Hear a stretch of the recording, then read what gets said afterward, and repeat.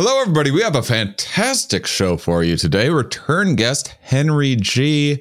Man, I cannot talk enough about his book, A Very Short History of Life on Earth. This is one of my favorite episodes of the show. It's so fantastic. And not only that, this is one of my first recordings since coming back from a winter break. Had all sorts of crap that I had to work on, and all sorts of exciting things being announced. One, I have a residency starting in Las Vegas Sundays, April 23rd, Psychedelic Sundays at Area 15 in Las Vegas. They are partners with Meow Wolf, the artist collective, if you've ever heard of them. Such a perfect venue. It's not a casino or anything. It's just this really immersive, epic, awesome art space. Look it up if you haven't checked it out. I'm going to have some sneaky ticket links on Shane Mauss, MAUSS.com. Maybe even by the time that you're watching this, or very soon. They're not announcing it just yet because it's actually a new room that they've built, and this show is part of a big announcement for the show in this new room. So that's going to be like March 4th or something like that. It's going to be announced. I'm so excited. I'm still in Raleigh at the moment, trying to make Mumfest 2 happen here, and everything fell apart. A whole long story. So it's getting pushed back to sometime next year, finding different locations, stuff like that. But we are instead going to have a Mind Under Matter, and here we are, get together. I'm basically telling fans of mine that want to like all hang out in Vegas that if you want to come to my May 14th show, that whole weekend, come. It's no extra fee or anything, just whatever you find for plane tickets or casinos, hotels, or whatever. Like there's a Palace Station right by Area 15 that I've stayed there for under $100 a night, and it's a decent, good room. It's just off the strip, so it's a really good deal. And so I'll just we'll figure it out on Discord. If you're not on Discord but you're interested in hearing more, hit me up. I can send you a link. There'll be more details coming soon, but my guess is like probably just a whole bunch of us will walk around on the strip on the Saturday, and I'll just have the whole weekend, Friday, Saturday, Sunday. We'll probably like go to Area 15. There's this amazing Omega Mart weird art installation. It's this whole alien world, essentially. It's so cool. Before my show Monday, I'll be around to hang out with people and just play it by ear. There's a bunch of cool stuff to do outdoors, and this is kind of planning this off the kind of by the seat of my pants a little bit, because I was disappointed there's not going to be a camp out festival this year. There's all sorts of good stuff in the works. I'm starting a science communication nonprofit. That's going to be takes a long time to start a nonprofit, but it's in the works, and it's going to be the umbrella for Here We Are and for the festival and some of my other science communication, like stand-up science, when I start bringing back that and touring with that as well. So many things happening, and last minute, I decided to line up some shows to do a Vegas warm-up show. So I am basically beelining it from Raleigh to LA for some cool opportunities that came up in both Vegas and LA for me. And so in the area, already, if you're listening to this, this is next Tuesday, February 28th. I'm in DC. Go to shanemauss.com for these dates.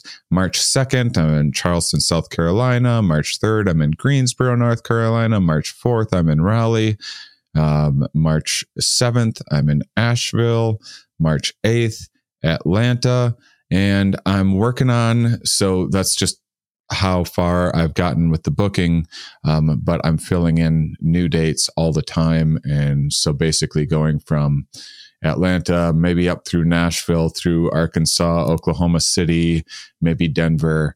And I need to get to Vegas by the third week of March to do some stuff with the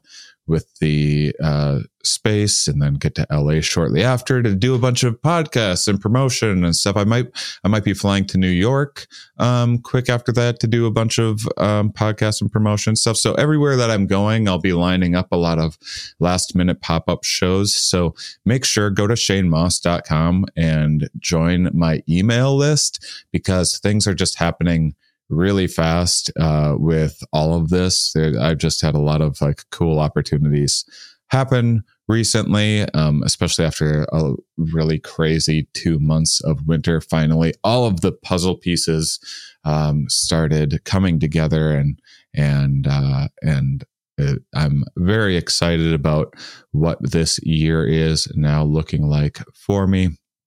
This show in Vegas, it's a immersive psychedelic comedy show. It's, I toured with my show A Good Trip, did a 111 city tour back in 2016, 2017. I'm now bringing a version of that show and an updated version of that show that's going to be morphing and changing into a completely different show as well. I am bringing that to the best venue for this show. It's going to be 6 Sundays in a row to start, with the intention of continuing the show after that. It's starting April 23rd. If you've seen my Comedy Central Tales from the Trip, which another one just came out yesterday at the time, if you happen to be listening to this at the day that it was released. But again, if you go to the Shane Moss YouTube page, you can find that as well. That's one all about with both me and Ramin Nazer, talking about an experience that we had at the festival. Really fun story. And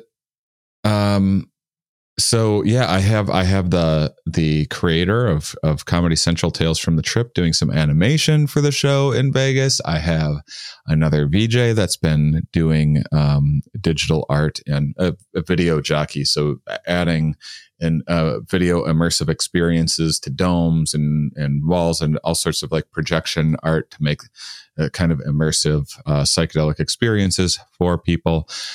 So he's helping add some atmosphere to my show and putting cool backgrounds in and adding to some of my stories and some of the ideas. And I'm just so absolutely thrilled to be putting all this together. And I have like just not been in the mood to do stand up since COVID. I haven't wanted to gather people indoors. I haven't missed stand up. I kind of felt like I lost my passion for it. And even the psychedelic space and everything, I was kind of,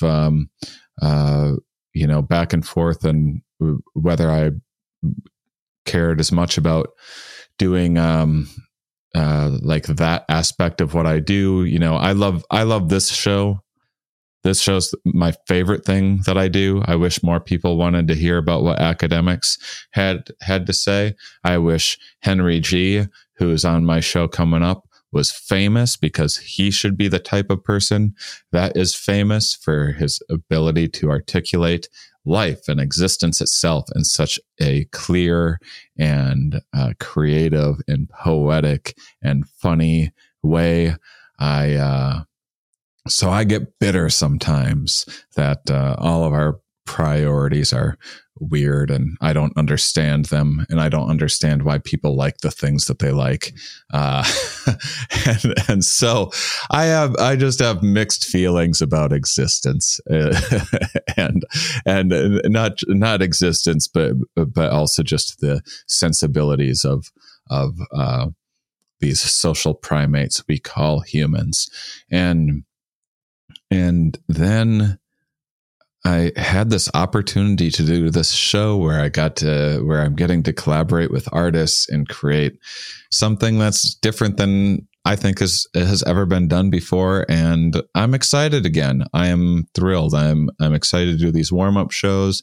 I'm excited to be back on stage again. And so, yeah, I hope you get a chance to see me, to see the show. Again, it's the weekend of the May 14th is the Sunday that the show's on that weekend, and I think, I'll be around Friday, Saturday, Sunday, Monday for just any fans of this show or Mind Under Matter who want to come and figure out how how many people we're going to have. And then we'll figure out some cool group activities and stuff like that. And I'm happy to organize it and let other people organize it in the community. And for, like I said, free of charge. I'm not getting anything out of it other than to meet all you wonderful people in the community and get to show off my new show to the people that I value the most, which is the people that are into like the Here We Are podcast and Mind Under Matter podcast. You guys are obviously my target demographic, so I love getting a chance to hang out with you guys. I can't wait to do it more in the future. So check out ShaneMoss.com. Shows are coming in fast. I'm going to be stringing together a lot of last minute things. And once I get the show up and sorted out, because it's just each Sunday, we've got to see how it goes, because we might add like a Thursday show each week as well, or maybe not enough people will show up and it will just be the 6-week run, and then I'll just tour with it around the country. Who knows? But I'll know by May about adding more dates in other regions as well. But if you really want to see me, check the website, see if you can catch one of my shows in March, or plan on coming that May 14th weekend. And this has been such a long introduction. So a whole lot of information there. And enjoy today's episode. It's probably one of my favorite Here We Are episodes that I have had. Are we? Yes. Where are we? Here. Why are we here? Not entirely clear. We are misfits thrust into existence by random chance, with no hints at all as to how we're supposed to make sense of it all. It's immensely bizarre. Here we are. Hello, everybody, and welcome back to the Here We Are podcast. Today is one of my favorite guests ever from the show, returning to talk about one of my favorite books that I have ever read. Henry G is joining us today. How are you doing? I'm very well, thank you, Shane. How are you?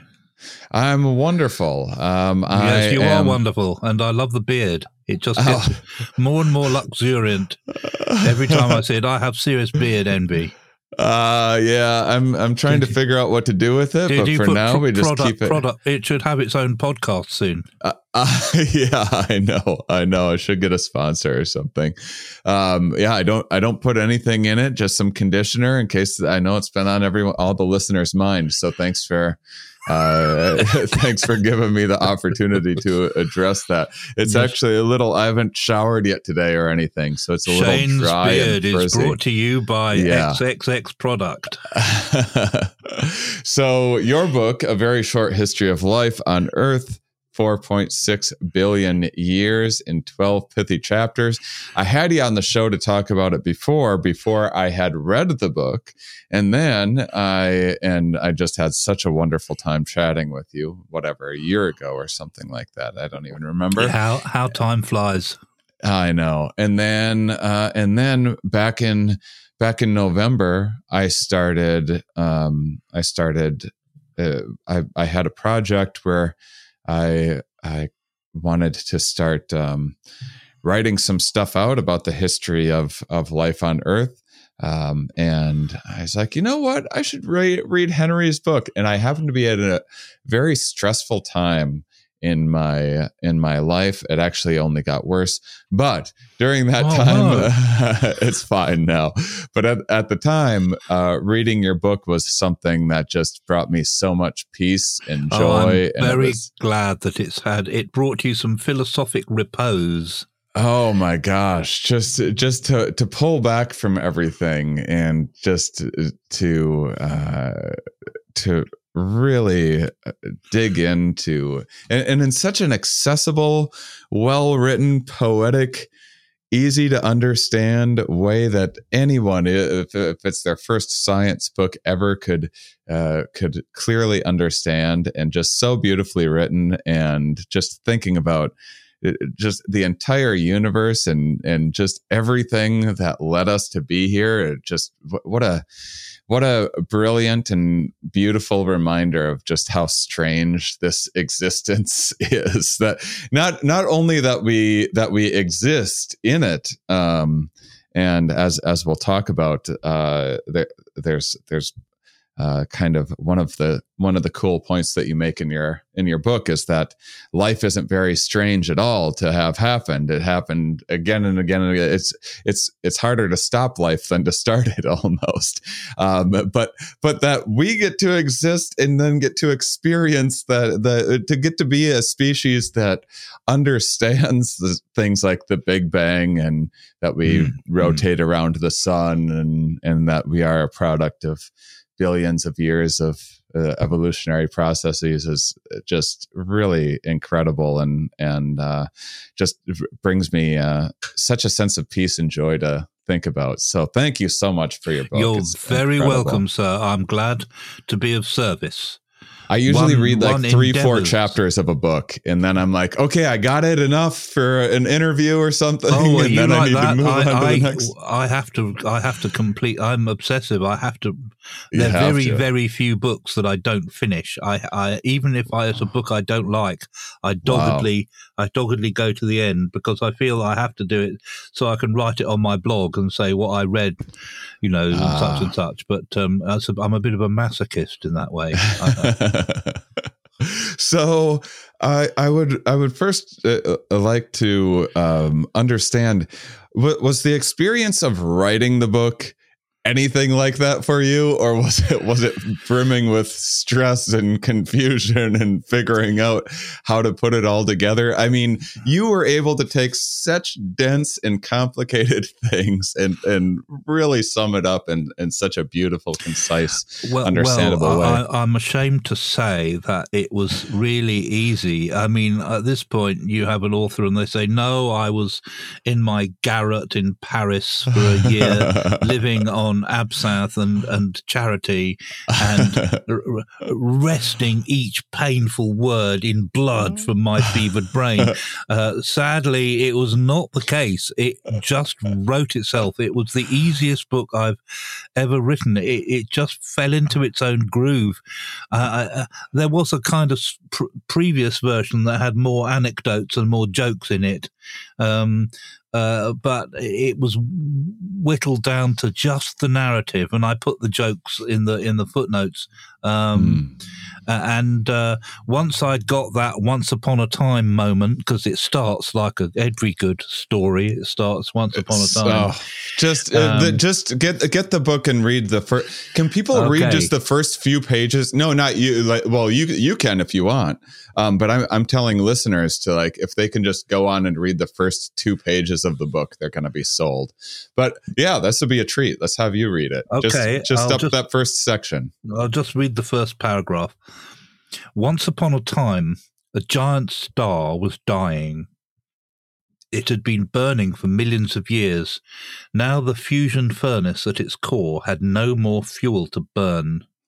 The star created the energy it needed to shine by fusing hydrogen atoms to make helium. The energy produced by the fusion did more than make the star shine. It was vital to counteract the inward pull of the star's own gravity. When the supply of available hydrogen began to run low, the star began to fuse helium into atoms of heavier elements such as carbon and oxygen. By then, though, the star was running out of things to burn. The day when the fuel ran out completely Gravity won the battle. The star imploded. After the millions of years of burning, the collapse took a split second. It prompted a rebound so explosive that it lit up the universe, a supernova. Any life that might have existed in the star's own planetary system would have been obliterated, but in the cataclysm of its death were born the seeds of something new. Even heavier chemical elements forged in the final moments of the star's life, silicon, nickel, sulfur, and iron, were spread far and wide by the explosion. Millions of years later, the gravitational shockwave of the supernova explosion passed through a cloud of gas, dust, and ice. The stretch and squeeze of the gravitational wave made the cloud fall in on itself. As it contracted, it started to rotate. The pull of gravity squeezed the gas at the cloud's center so much that atoms began to fuse together. Hydrogen atoms were pressed together, forming helium, creating light and heat. The circle of stellar life was complete. From the death of an ancient star emerged another, fresh and new, our sun. Yeah. Thank you. Oh my gosh, I get teary-eyed. That's just I've revisited that section many times and read it to friends. It's beautiful. So first of all, how something that I struggle with myself is I love thinking about just the scope and the scale of things, and oh my gosh, an appreciation of how we are here, and then you catch me on the bad on the wrong day, and then just the other side of that coin is just how small and insignificant we all are. Do you go back and forth a little bit when you're kind of? Yeah, I do. It's something that I think is important in communicating science, is but to communicate both sides. First, the wonder of it all, and second, the terror of our insignificance in the great scheme of things. And somebody asked me, if I actually have to shut myself in a small box with my hands over my eyes, sometimes. But no, I have achieved a philosophic repose, I think. I feel a lot calmer knowing how insignificant we are on the great scheme of things, that nothing really much matters. Takes the pressure off. It just does that, yeah. That's beautiful. So I would love to start with well, we've already started, but I mentioned this in the intro. You did a wonderful job of articulating that life did not start in some pleasant Goldilocks zone of Garden of Eden, just perfectly primed for life to flourish. And it started in a much, much more hellish environment.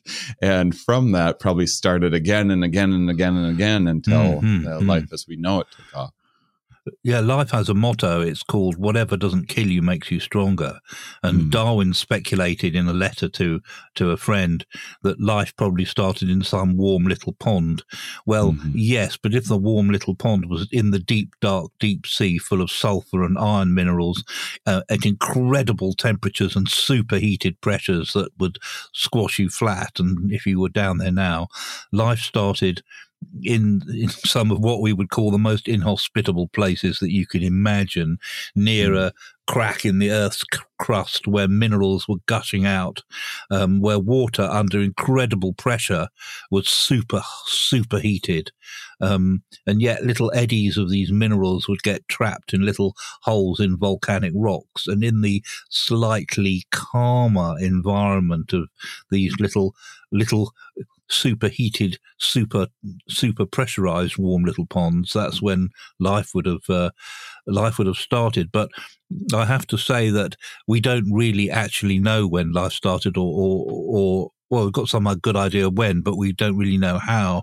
So I have to put various provisos in the notes in the book to say this is the closest I get to what we scientists call making stuff up. So there are the thing about life, though, that we do know as it started almost indecently quickly after the Earth formed. I mean, the Earth formed and the whole solar system formed 4.6 billion years ago, and the Earth didn't instantly form into our quiet blue planet that we now know. It was a whole ball of molten lava for a long time, and with the atmosphere full of superheated steam and methane and carbon dioxide and other things. And yet, a mere 500 million years later, by 4.1 million years ago, life had begun. And by that time, the Earth had cooled just enough for all the water vapor in the atmosphere to condense and fall as rain, and it fell as rain for millions and millions of years, which would be remarkable even in Seattle. And in the and there were a few comets whizzing in still at the time, adding various more water and various exotic chemicals from outer space that may have helped nudge life along a bit. But by that time, life had definitely begun in the deep sea. And once begun, it was very, very hard to get rid of. Yeah. So one thing that I loved about your book, but I know and kind of telling some of the other people about aspects of it is the book does, as you kind of mentioned there, that this exactly what happened at the origin, the very, very, very first bits of life is pretty speculative, probably the most speculative part of your book. But your book really does, the very end where I talk about what's going to happen in the next billion years. That's true. That's also fairly speculative. But that's in the free extra billion years I give you at the end. So your book kind of just assumes. I really liked it because it was like, hey, this is just what we know. Let's just assume we know this stuff. But it doesn't. Your book doesn't really get into how we know this stuff. Like a really good complementary book is Your Inner Fish by Neil Shubin, who he really kind of gets into how we know these sort of things and the sort of studies that are being done that lead to these speculations. And then you just kind of tell the story, because sometimes I love just hearing the story because I talk with scientists all the time and I already have a sense of how some of this information is gathered. But you tell this to people and people go, well, how the heck could they know something like that? And have there been models and things made of kind of testing how life could arise from nothingness that you found yourself drawn to? I think my favorite one, I mean, there are lots and lots of ideas about how life began. One of the most famous one was the Miller-Urey experiment, where some scientists put what was then supposed to be in the early atmosphere in a jar and sparked electrical currents through it, and then discovered all sorts of complicated chemicals in the brown glop at the bottom afterwards. But my favorite one is the problem with getting the complex molecules. Can I say molecules? The complex molecules you need for life is that as soon as they form, they're going to be ripped apart again. So my favorite idea is that the organic chemicals would have got together on the surfaces, the very porous surfaces of volcanic rocks, in tiny, tiny microscopic little holes and channels where they couldn't escape or get away. And also the surfaces of the volcanic rocks would have been catalytic. The little molecules would have sat on the surfaces and bound together before they could be blown apart. And that's the kind of idea that's been going on. It could be volcanic rock, it could be clay minerals, it could be all sorts of things like that. So that's the idea that I tend to favor. Also, there's quite a lot of evidence now that the earliest life would have happened at very high temperatures. That it started in the sort of superheated milieu in the deep, near hydrothermal vents in the deep sea. That would have been a good place for life to start. And this would have had to have happened just an uncountable number of times because it wasn't like the very first time life started that led to our evolutionary tree. That just seems that's very true. Improbable. Sorry. You were saying I interrupted you very rudely, sir. Oh, not at all. I just wanted to see. Do you think that this still happens regularly today, or is there just so much life now that there's not really a space to make it from scratch? Yes, I think the latter. I think if any promising little organic molecules got together, they would be promptly consumed by existing life. But the thing about life is that it arrived so early, and so that suggests that in suitable planets elsewhere in the universe, on rocky Earth-like planets, life would be a given. Life would just happen. It would just be a normal kind of event to happen on a rocky planet with an ocean. And so I think the probability of life elsewhere in the universe is huge. It needn't be intelligent life, of course, apart from you and me, of course, and present company accepted. But but I think life is very, very common in the universe. I think it has to be. Yeah, I think that seems obvious to me as well. I think we'll discover it soon. Yeah. I mean, it won't be that somebody's put a gummy bear in the end of somebody's telescope or anything, but we're almost at the point with some of the space telescopes that there are now that we can find the signatures of atmospheres of exoplanets, of planets around other stars, and from that you could tell if the atmosphere is what's called out of equilibrium. In other words, something or other is contributing to the atmosphere, oxygen or methane or something.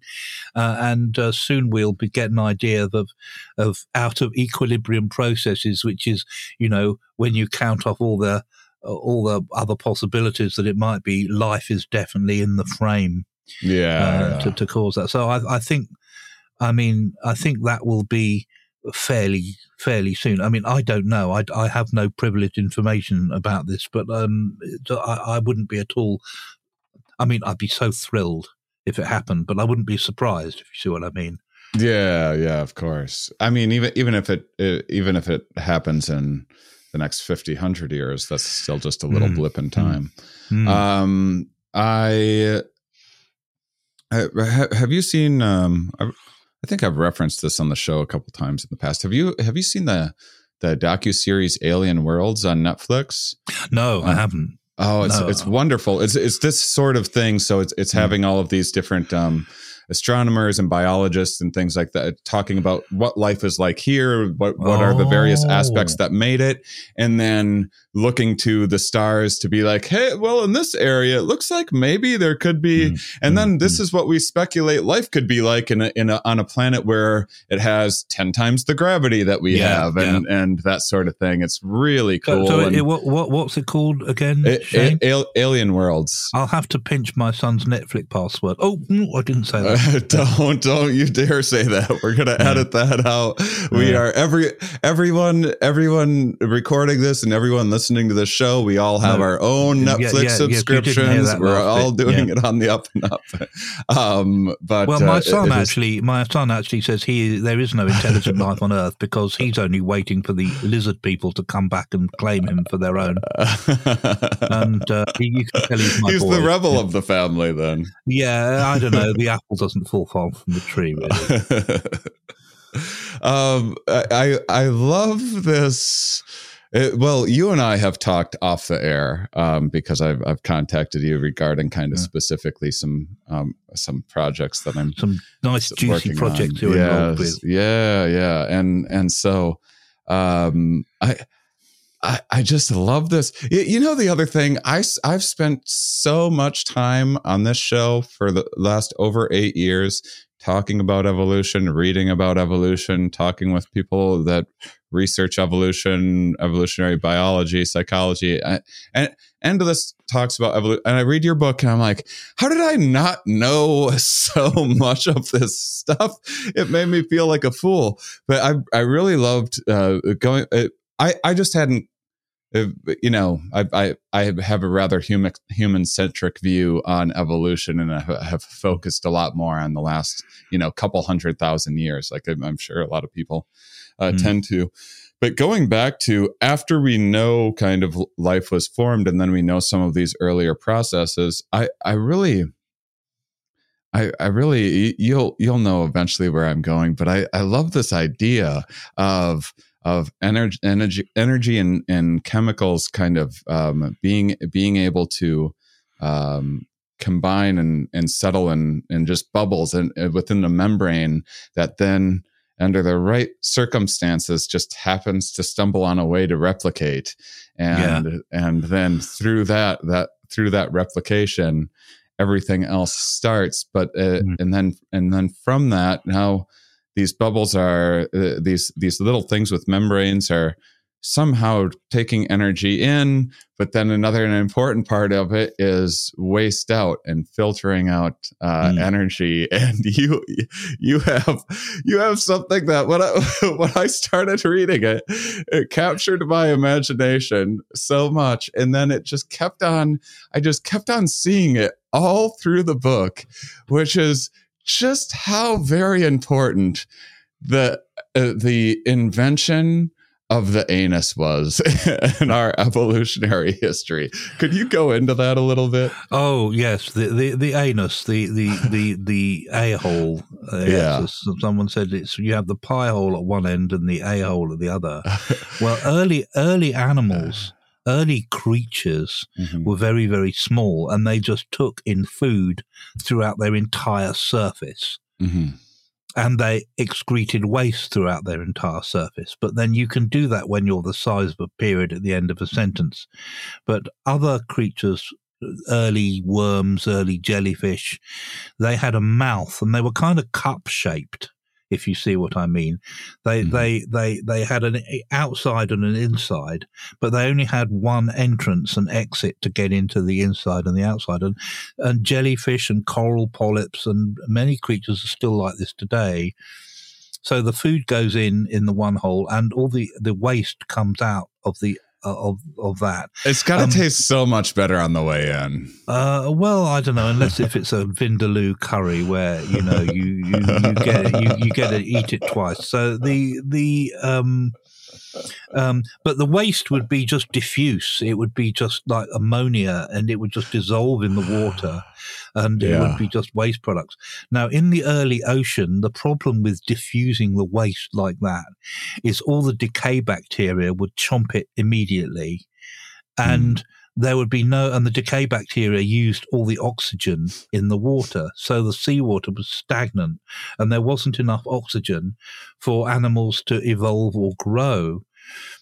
But then some enterprising worms evolved an anus at the other end. So there was a gut that was through like a conveyor belt. So there was, the mouth at one end and the anus at the other. And then they had, it wasn't just the anus, it was the whole business of concentrating feces, what we scientists call poop, into pellets that would drop to the bottom of the sea. It was a race to the bottom. See what I did there? And, so all the decay bacteria would go like this, whoosh, to the bottom of the sea. And so they wouldn't be consuming the oxygen all the way up through the water.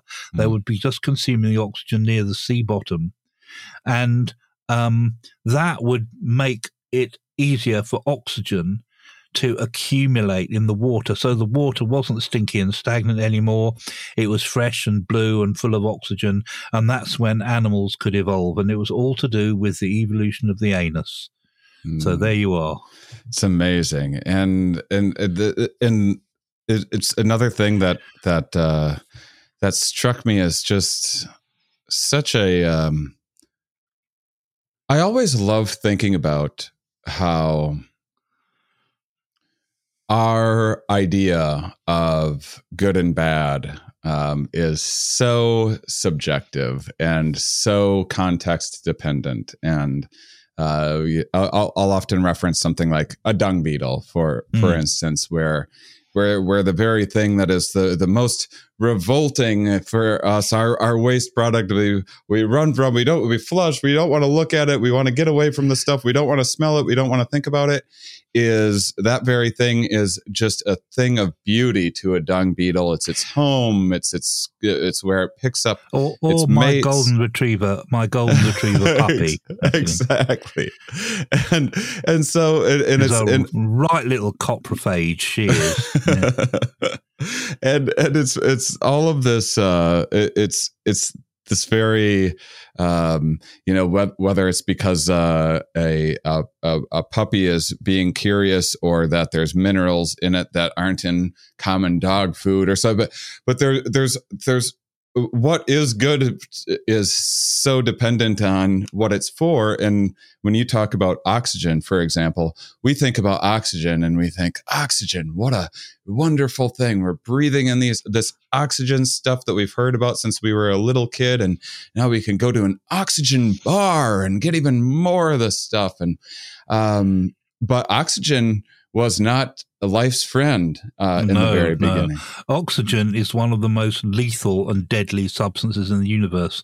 Colorless, odorless. It burns everything it touches. And life evolved in the complete absence of oxygen. There was lots of other things as well.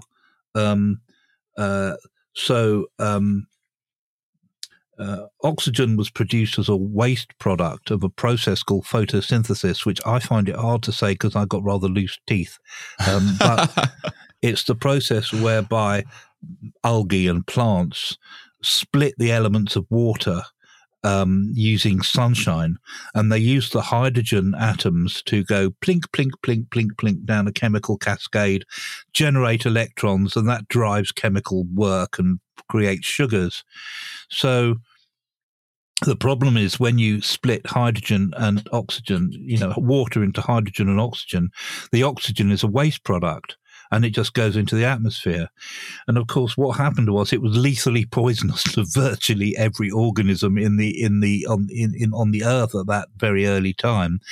So the very earliest mass extinction was all these creatures going and expiring because of the oxygen.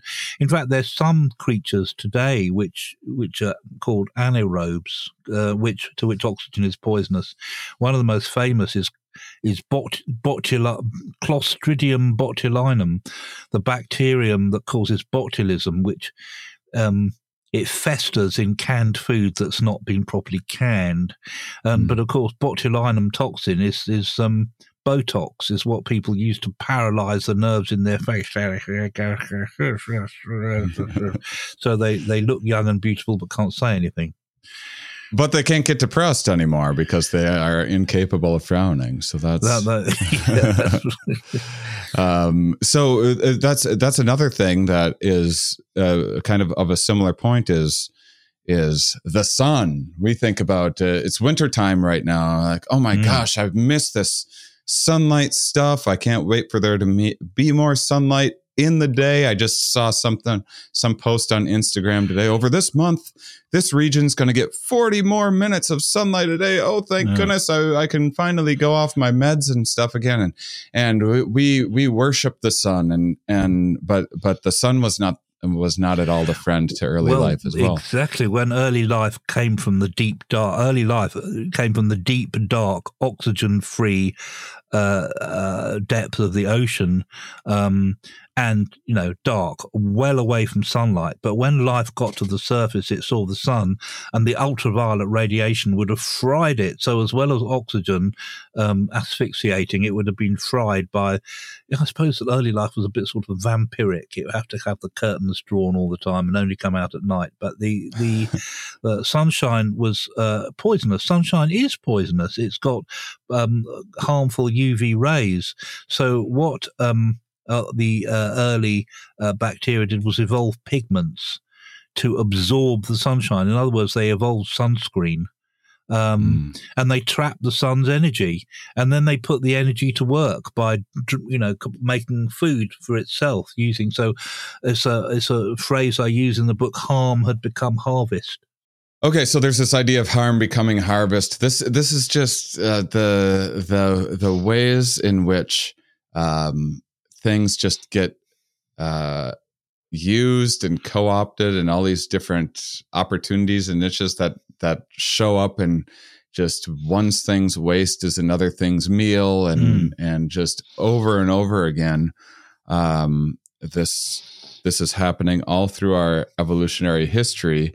One of the things that, going back to the evolution of the anus, this freed up. There were these kind of slits for diffusing waste in some early life, that then once there was an anus, you no longer needed these slits for diffusion in some future species, and those eventually got co-opted into gills for breathing.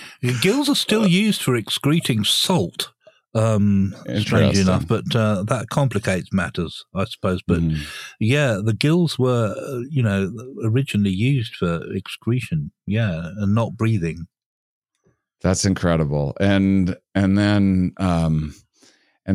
the idea too that that then eventually, if you kind of follow gills into eventually not being necessary once there's life on land, and then those become getting moved backwards, back in the head, and eventually becoming the ear, right? Yeah, it's these are things that I just thought I'd tell it as a story. I mean, Neil Shubin tells it better than me in You're in a Fish. I mean, the whole gill structure becomes the bones that support the tongue and the throat and in the middle ear and loads and loads. But the thing about evolution is it very rarely makes anything from new.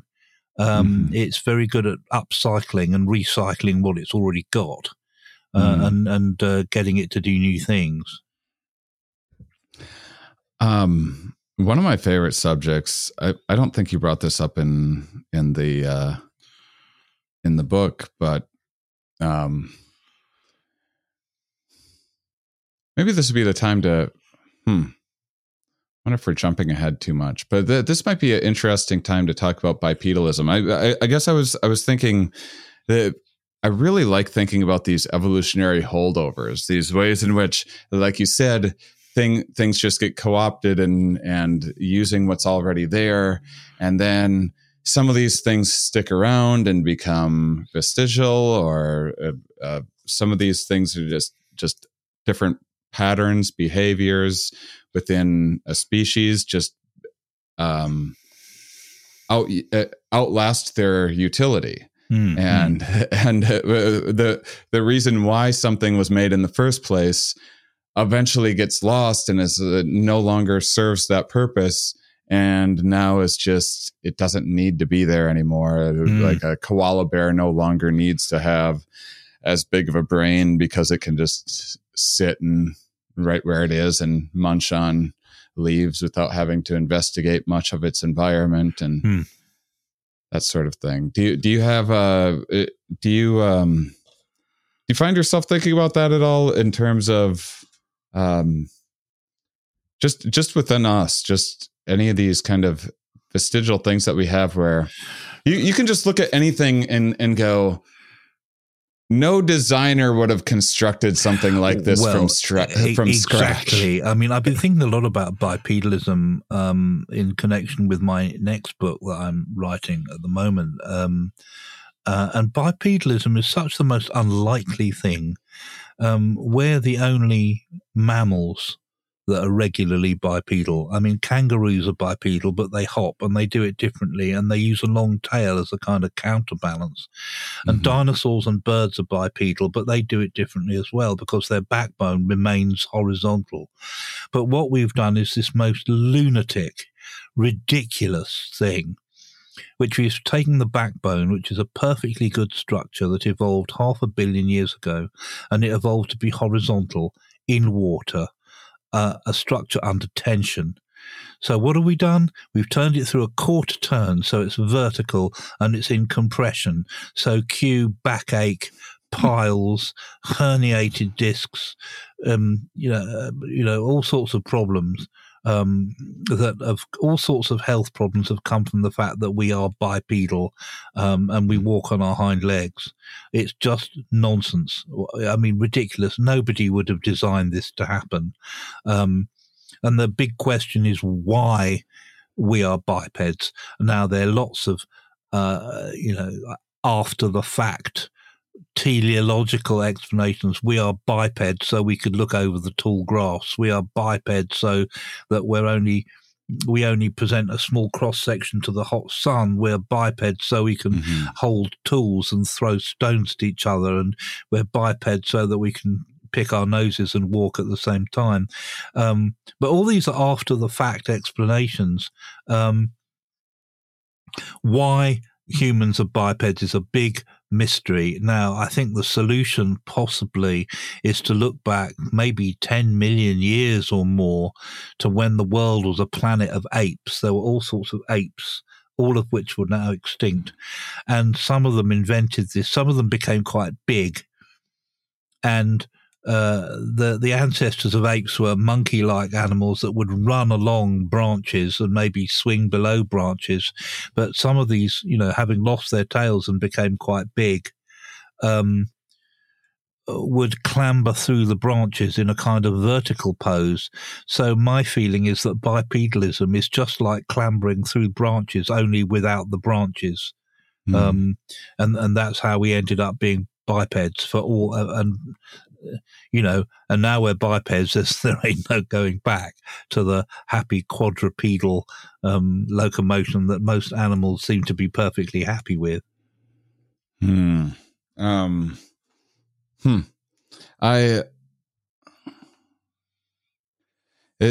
is just so funny how I'm sure every single species just thinks that they are just the best designed. However they do things is the best way to go about doing it, and everything else. And so it is so hard to escape that human centrism, because even things like things like bipedal, like, well, I guess we're the only ones that do it because we're the best. We're the only ones that were lucky enough to figure it out. We are quite good at doing it. Yeah. But then if you imagine an animal that has, an animal that has 4 legs can lose a leg and still run along. I mean, the world is full of happy 3-legged dogs. But if we break a leg, we're incapacitated. And I wrote this in a footnote in the book. I said that animals that apes and hominins that decided to become bipedal had to become bipedal very, very quickly. And if you like, I can read that bit out because sure. So you might have to edit a pause here. So no, it's all good.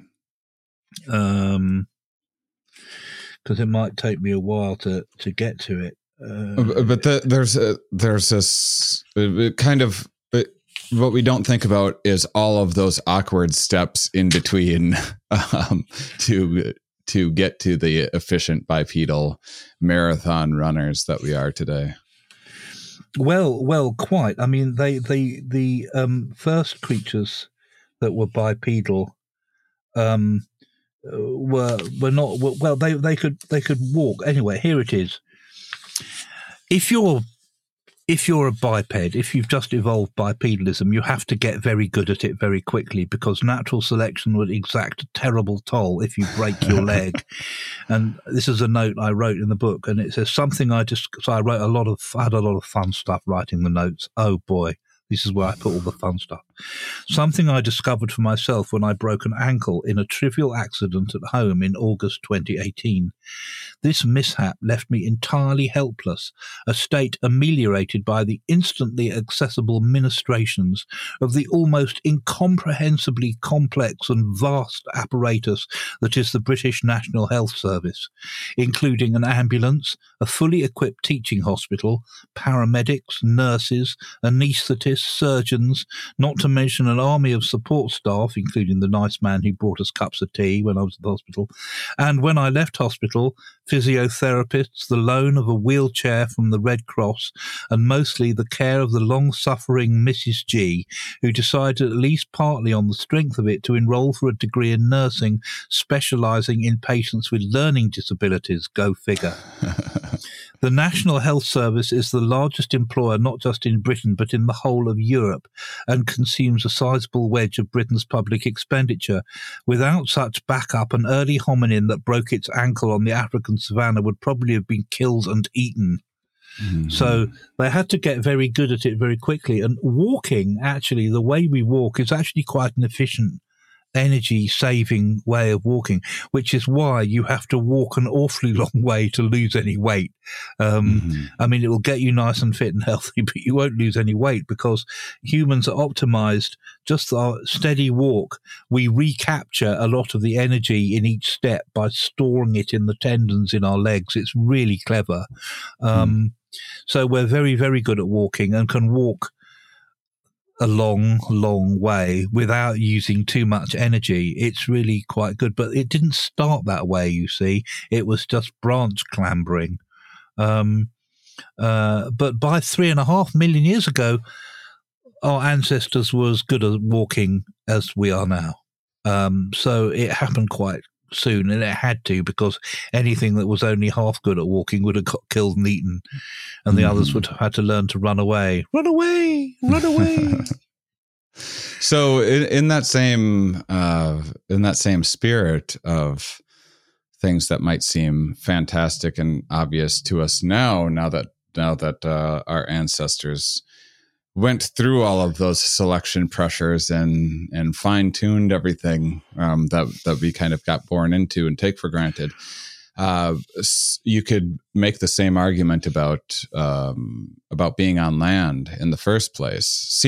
Land seems like a great place to be if you're a land dweller like a human, but it was not the most obvious step in. No, quite. If you've evolved in water, where you can breathe oxygen in the water through your gills, and you don't have to support your weight, and you're protected from the ultraviolet of the sun by being under the water, which absorbs most of that harmful radiation. So you know you're above water, and you're crushed by your own weight. You're roasted by the sun and asphyxiated by the lack of water on your gills that you need to breathe. So tetrapods, the first land four-legged animals, they didn't boldly go onto land infused with a spirit of manifest destiny. If they found themselves on land, their task was to get back underwater as quickly as possible before they got crushed, fried, and asphyxiated. So getting onto land, the bugs did it first, because they had bugs, like insects, have exoskeletons, so they can support themselves on land, and they're not very big as well, which also helps. Insects invented and spiders invented, lung-like organs quite early on. And so they managed to do it before the tetrapods did it. The tetrapods, which were basically fish specialized for water of negative depth. So they'd be the fish that we evolved from were predators. They were ambush predators, quite big fish living in shallow water, that would ambush anything passing by. And of course, sometimes the shallow water would become even shallower water, which would become no water at all. And that's the milieu in which our early ancestors evolved.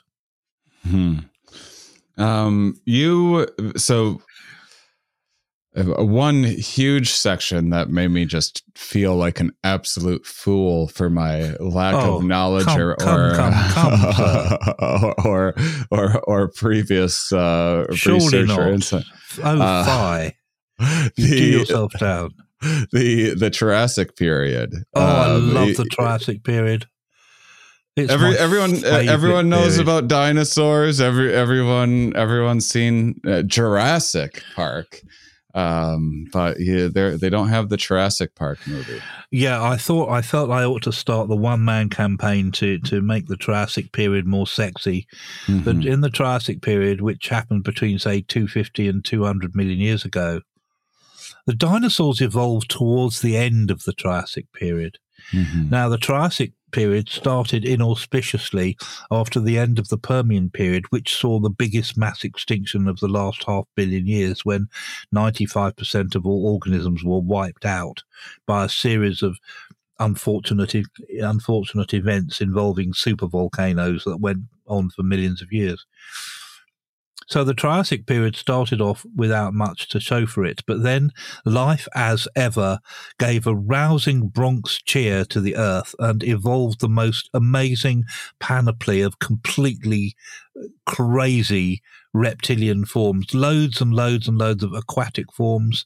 The turtles evolved in that period, but they were much more varied than they are now. There were turtles, mock turtles, half turtles, teenage mutant ninja turtles, and all sorts of turtles. Frogs evolved, true frogs and modern amphibians. Also mammals evolved in the Triassic period. Pterosaurs, the pterodactyls, they evolved in the Triassic period. And lots of other completely peculiar reptiles that lived and died in the Triassic. And at the end, the dinosaurs appeared, so they tend to eclipse all the other things that have happened. But the Triassic was the most wonderful period, full of completely wonderful animals, and I would love, if I had a time machine, to visit the Triassic period, various points in the Triassic period in different places. I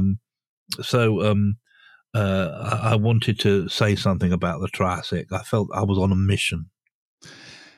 Well, let's explore it a little more. How did it start? What defined that period? The beginning of that period? Well, it came out of the end Permian mass extinction, so that provided a clean slate for most of life.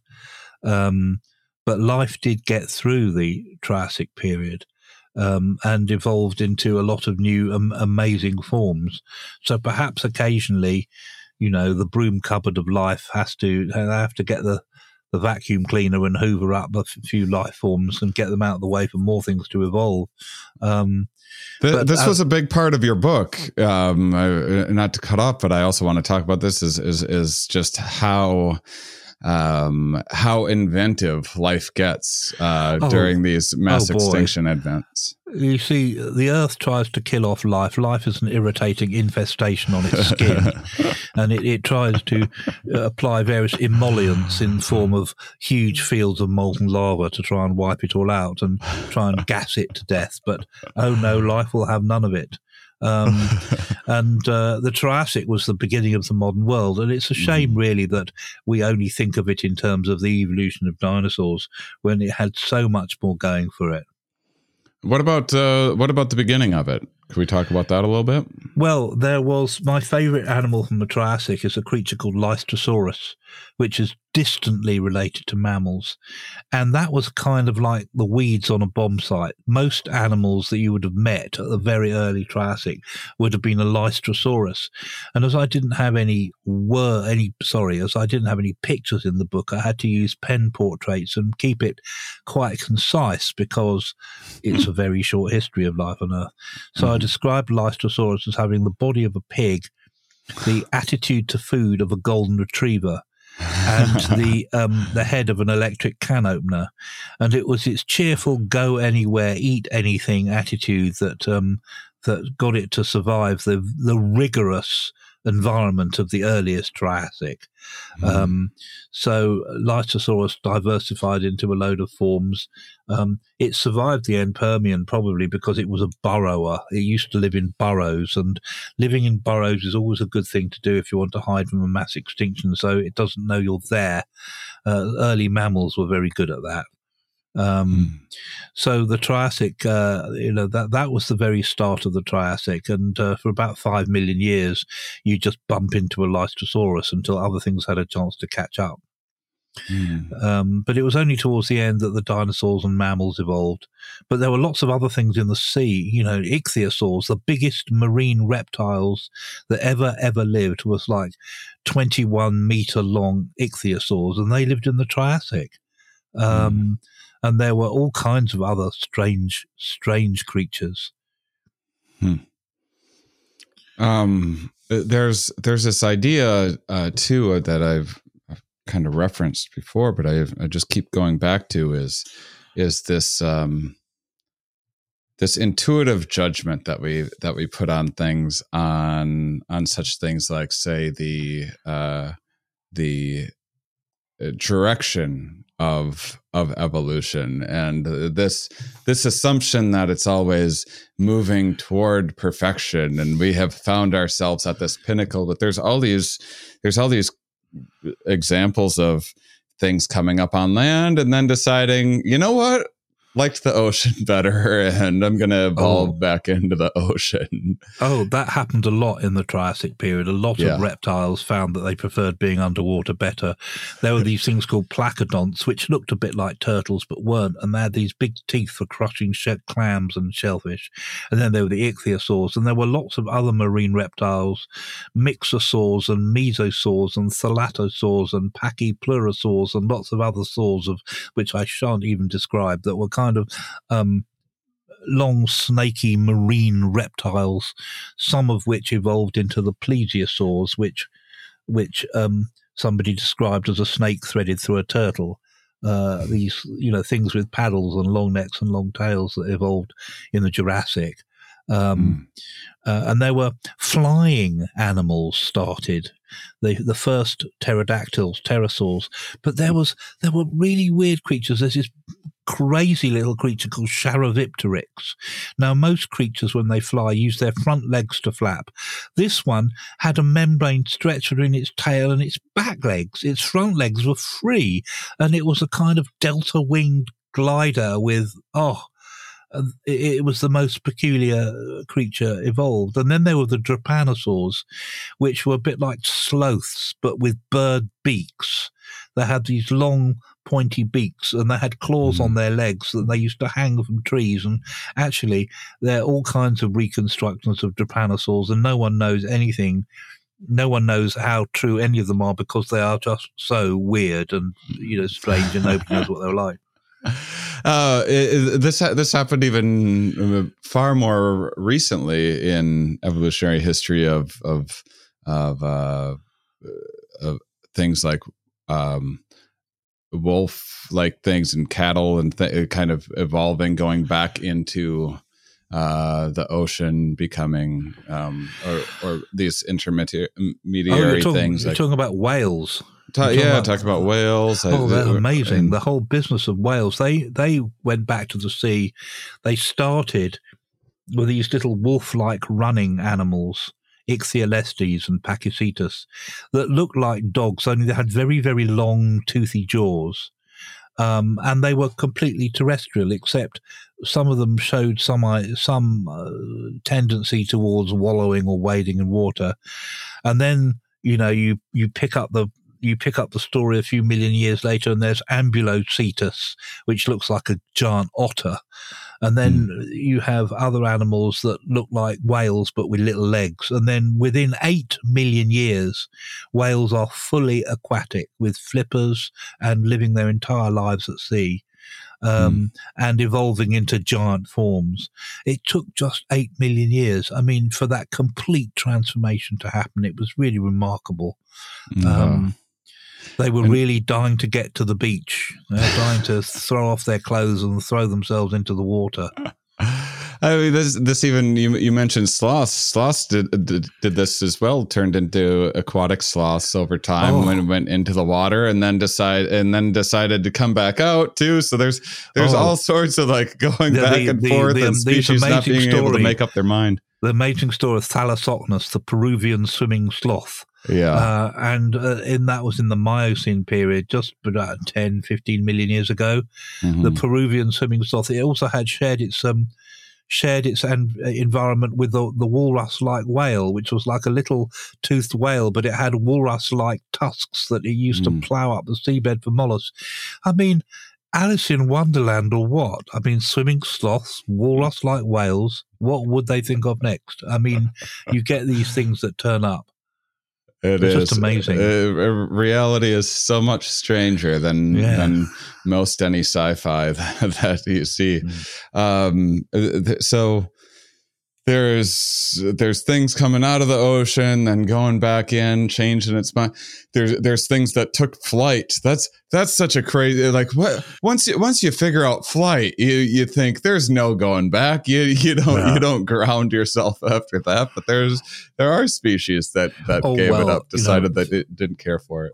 Well, it's amazing. Birds have really evolved their entire body form for flight, and it's not hard to see why, because flight is so expensive and difficult to do, and this is why birds have used any opportunity to give up flight whenever they possibly can. I mean, ostriches, penguins, a lot of other flightless birds that were extinct and lived in the past. Some of the dinosaurs that were feathered, excuse me, the smaller flying ones were the earliest ones of their own lineages. The later ones were larger and non-flying, which suggests that dinosaurs evolved flight several times and then thought better of it and came back to Earth several times.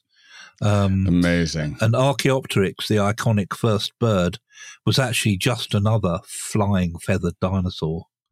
It's just we tend to think about it as the iconic first bird because we've known it much longer than all the other ones. So same with this kind of bigger is better stuff too, where there's this intuitive assumption of like, oh, life started as this teeny tiny microscopic thing, and then look what came of it. It just got bigger and bigger, and look at us now. Look how much larger we are than so much of life. Well, clearly, this is the best way to be. Steve Gould punctured that particular item in his book Bully for Brontosaurus years ago, which is if you start small, you can't get smaller. The only thing you can do is get bigger. So the fact that we've got bigger is really no big surprise. Right. I love. Speaking of birds, this is just another one of these just absolutely mind blowing of how.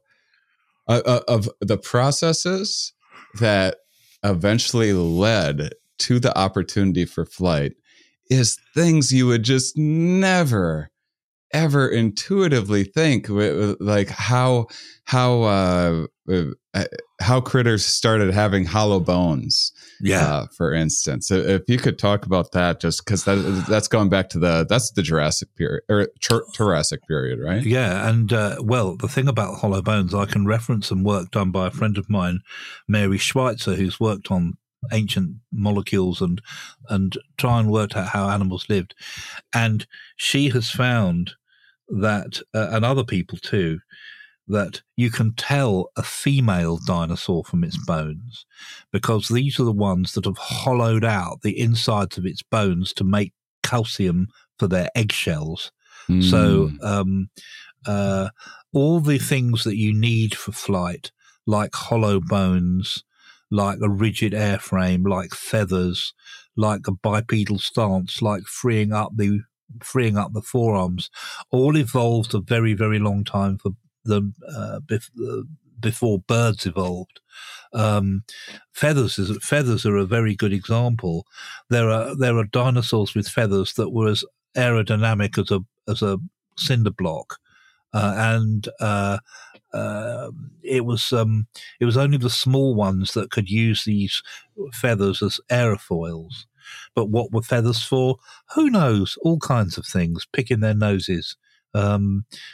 Sexual display, insulation, all sorts of things. But flight was just a kind of interesting byproduct of things that were things that were running up trees or things that were falling out of branches and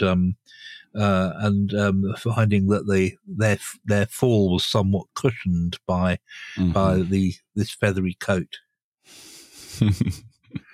And the role of thermal regulation giving rise to that as well is something that just struck me as just so fascinating. Yeah, that's all to do with the way that birds have lungs. You see, when we breathe in and we breathe out again, we do it, our air goes into the lungs and then comes out in the same way. But birds and dinosaurs have a completely different way of doing it. The air goes into the lungs, but then gets diverted into a whole load of air sacs that permeate through the body, surrounding the internal organs and even going into the bones. And this is when you pick up a chicken. If a chicken were a mammal, you'd think it was going to be as heavy as a bowling ball, but it's not, because it's mostly full of air. And dinosaurs were like that too. And that's important. That explains how dinosaurs got to be so huge, because one of the problems with being big is losing all that heat that you produce, because if you work it out, your surface area gets proportionately smaller to your volume as you grow. So big animals have a lot more insides compared with their outsides. So if a dinosaur were a mammal, it would boil really one of these really big dinosaurs, it would boil itself alive from the inside out. It would be like boiling the bag dinosaur. But it had all these air-cooled air sacs. In one of these big dinosaurs like Brachiosaurus, the liver, which generates most of the heat, was the size of a car. But it was surrounded by these air sacs that took the heat directly away from it, and the dinosaur could breathe it out. So this air cooling system allowed dinosaurs to get so big, and it explains, we were talking about how things get big. Well, dinosaurs got really big, and, they managed to do it while being warm-blooded and not boiling themselves alive, because they had this amazing air cooling system that also allowed the skeleton to be very light. And which, of course, in the smaller ones allowed them much easy access to the world of flight. There's something that struck me regarding dinosaurs, and which was the popularity of the T-Rex. I had never thought of before. Is just so interesting that that the T-Rex was the T-Rex was just something that was right toward the end. It was one of the very last ones. Yeah, and isn't that fascinating that that's the one that everyone's obsessed about? Is that because there's just what's going on there? Is there easier records of it? Is there more bones available? How did that become the one that everyone got so absolutely obsessed with? Well, that's an extremely good question, and there's kind of some historical answers. I think a lot of it was to do with the opening of the West, because the T-Rex was found in Montana, Wyoming, southern Alberta, out in the Wild West. And so I think got associated in the public mind with the opening of the West and big wide open spaces and a kind of sense of adventure and danger. But quite apart from that, I think the T-Rex would have been a focus of interest wherever it was found, because it is so huge, because the teeth were so vast, because it was the ultimate killing machine. It was just supported by two columns of enormous legs and had a long tail, and the front of it, in front of the hind legs, was just muscle and teeth. And there's something, I suppose, romantic about the ultimate predator, especially when it's extinct and it can't get you, like the monsters under the bed, or something in a horror story. You get a frisson from the sheer horror of it. And I suppose that was part of the magic of Jurassic Park, the movie, because it allowed you, like no movie had done before, to imagine what would it have been like if it were real, and if it were really chasing you. That was, I remember going to see Jurassic Park for the first time. Oh yeah, me too. And amazing. It was terrifying. Yeah. The T-Rex, I was sitting in the very front row of a huge movie theatre in London at a press screening with my wife. And because I was going to write a review of the movie, and the T-Rex roared over us, rawr, and we all went, ah! Yeah. It really was quite thrilling. So I think it's the ultimate, terror, horror death machine is the T-Rex, and I think it's why it exerts such a fascination even today. I mean, it must have. Think about early European settlers that came and first started exploring North America and just first started discovering some of these bones. It would have had to have been, you would have had to. It would have had to give some people some pause. I believe Thomas Jefferson was like he when he first came across some skeletons of a giant ground sloth was just like, hey, well, let's watch out for whatever the heck this thing is. Well, exactly. Now, Thomas Jefferson commissioned Lewis and Clark to explore the Louisiana Purchase, and he desperately wanted them to find real live woolly mammoths, because the idea that things could be extinct didn't make sense, and so much of the world was unexplored that the view was maybe all these animals aren't extinct, maybe they're just living somewhere else we haven't visited yet. So Lewis and Clark said, Jefferson said to Lewis and Clark, "Go forth, young men, and discover some woolly mammoths and bring them unto Philadelphia." So I can. I've seen the fossil that Jefferson described, Megalonyx. It's the claw of an extinct giant ground sloth, and it's in Philadelphia. Yeah. Because there's all these times through history where it was just there's these ways in which the human mind has evolved to do things like.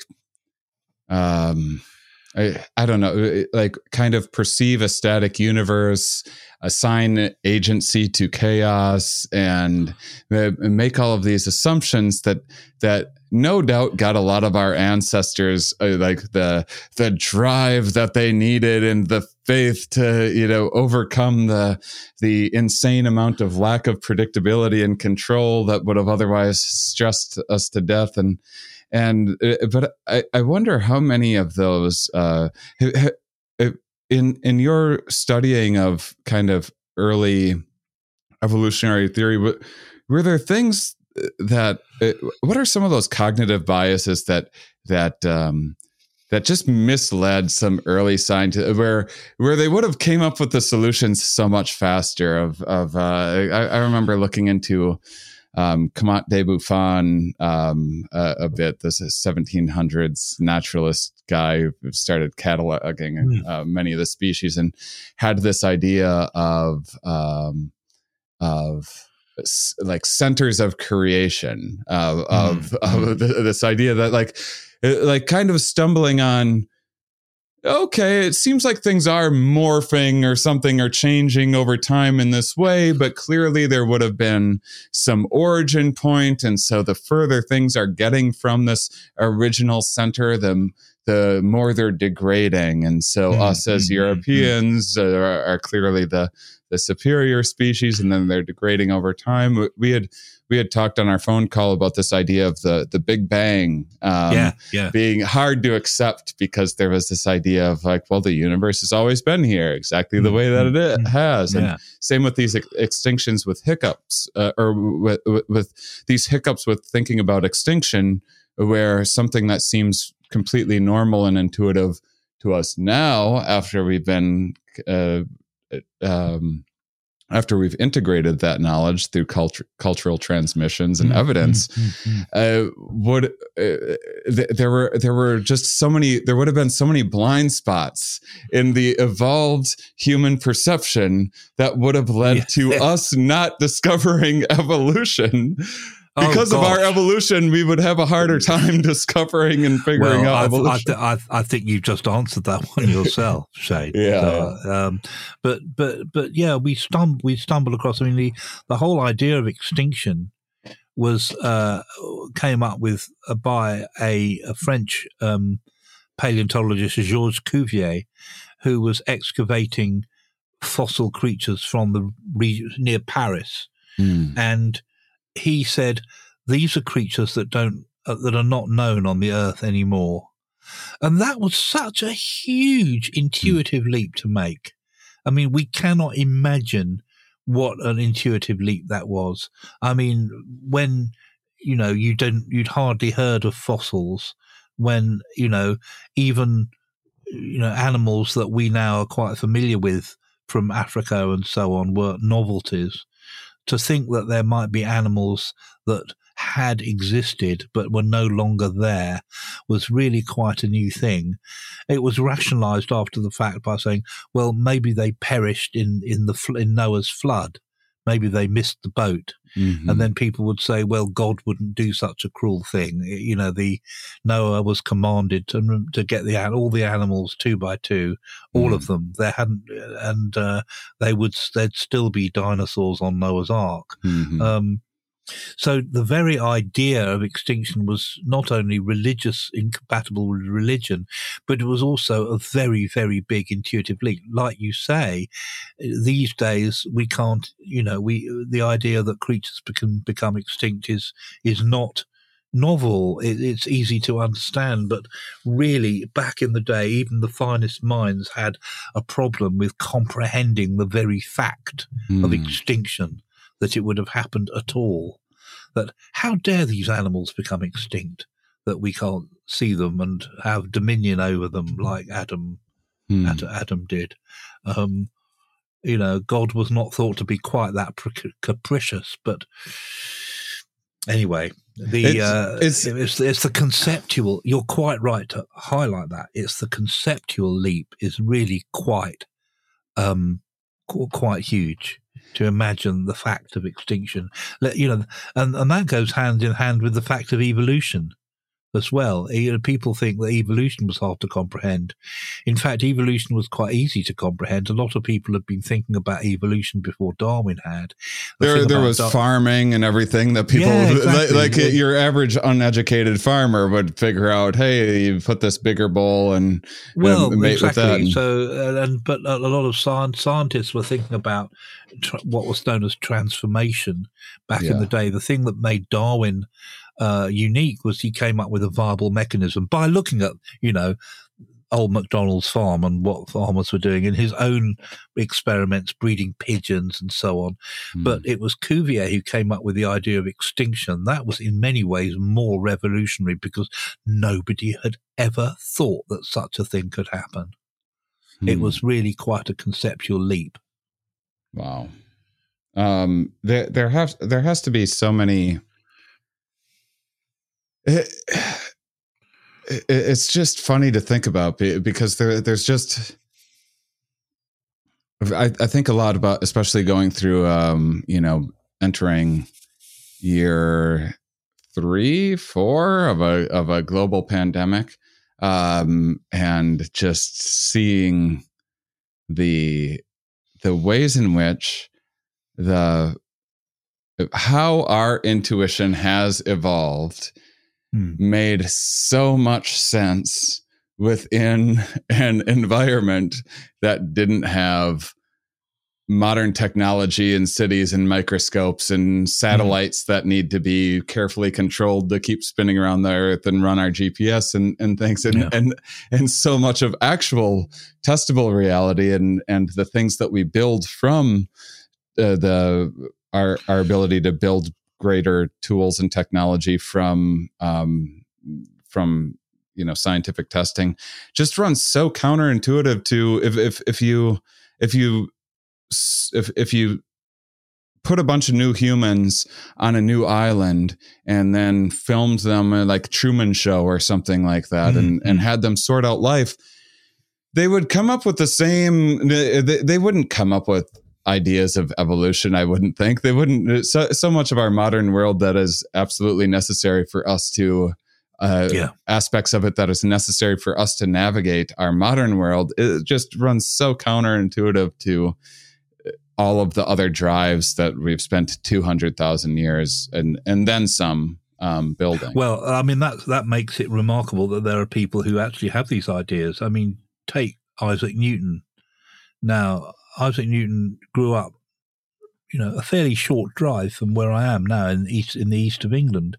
And, we're talking about, it was a pandemic that reminded me of him because he was at Cambridge University during the Great Plague. of whenever it was, 1665 or something. Mm-hmm. And he had to go home to the family farm in the rural Lincolnshire when, look, the only illumination was a candle. The only heating was logs in the fireplace, not even coal. And it was, the plumbing was outside, and it was totally primitive. And he came in this environment, he invented the idea of gravity, this amazing force that could hold planetary bodies in motion and relative to each other. And the primitiveness of the world in which Newton lived came home to me when I read a biography of Newton by James Gleick. He was the guy who wrote a book called Chaos. He popularized chaos. I love that book. It's one of the most frustrating reads. That book's the exact opposite in terms of difficulty as your book. I would have to throw out my hands. What's that? I read it when I had more brain cells than I do now. But he wrote a biography of Newton, and he said one of the problems with Newton was to verify his experiments was he didn't have any accurate clocks. You need to measure how long it took something to happen. There were no clocks available to Newton that were accurate to anything less than 15 minutes. Mm-hmm. Not even seconds, 15 minutes. There were no accurate clocks. And there was no such thing as a local time. Well, there was a local time. The local time was what the vicar said it was when the clock was there. And the only accurate timepieces were the sunset and the sunrise. And that's when it was the sunset, people went to bed. And when the sunrise, people got up. And when you're trying to come up with ideas of universal gravitation in this world that is hardly more advanced than the Neolithic, frankly, you just think about how fine these minds were of Newton and Galileo and Cuvier and Darwin, who lived in the world, as you say, before there were geosynchronous satellites that could tell you the time to the microsecond. There's actually a very, very interesting question that was posed by a journalist on Nature's website, it was all to do with the future of space exploration. And the question was this: what time is it on the moon? When you think about it, that's quite a profound question, because the moon doesn't have time zones. It probably should. And what would the time zones look like, and how big would they be, and where would the meridian be, and how would we regulate it? You see, we've taken it for granted that, the whole zonation of the Earth into time zones, and the huge struggles of people like John Harrison to come up with how you measure longitude by using more and more accurate chronometers to go on ships. Because it was, when you went on board ships, it was fairly easy to learn the latitude by sighting when stars came over the horizon and, the sun and the height of the sun at midday and so on. But it was impossible to measure longitude, how far round the Earth you were. And so the only way to do it, the Navy gave huge prizes to anyone who could come up with an accurate method. And there was this fellow, John Harrison, who came up with more and more accurate clocks.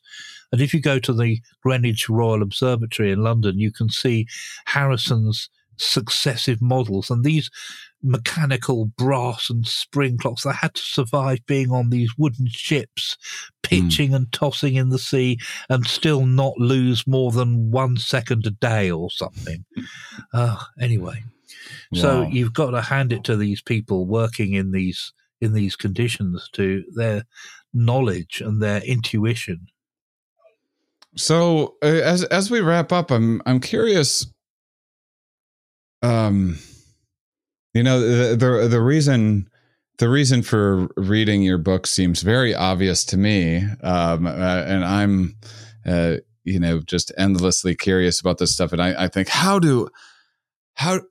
aren't more people just absolutely obsessed with how we got here and what this existence is? But I also, you're an editor at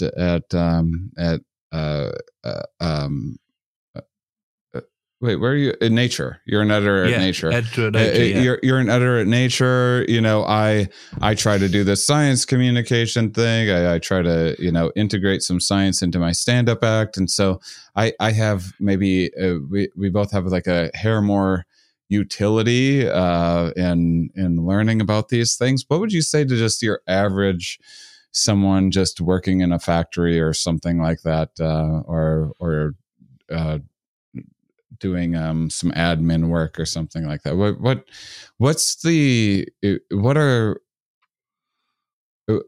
What do they get out of reading a book like yours? What do you get out of just kind of having this an understanding of our evolutionary past? I think it's a sense of perspective.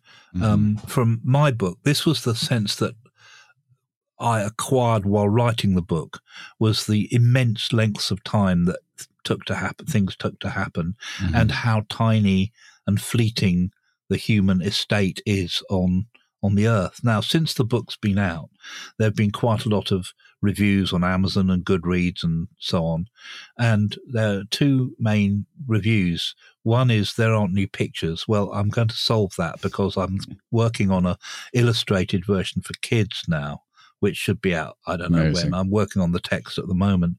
But by kids, I mean, most kids are more educated about the history of life than most adults, so it should be suitable for all ages. And the other one people say is, wow, this gave me a whole sense of perspective about the place of human beings in the universe and creation.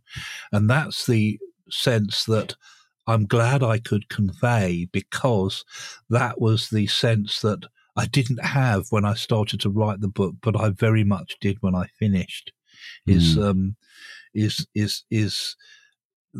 terror of the length of geological time, and this could come across just by telling a story about it. And that was the message that I got from my own book, and it seems that a message that a lot of people have got from reading it.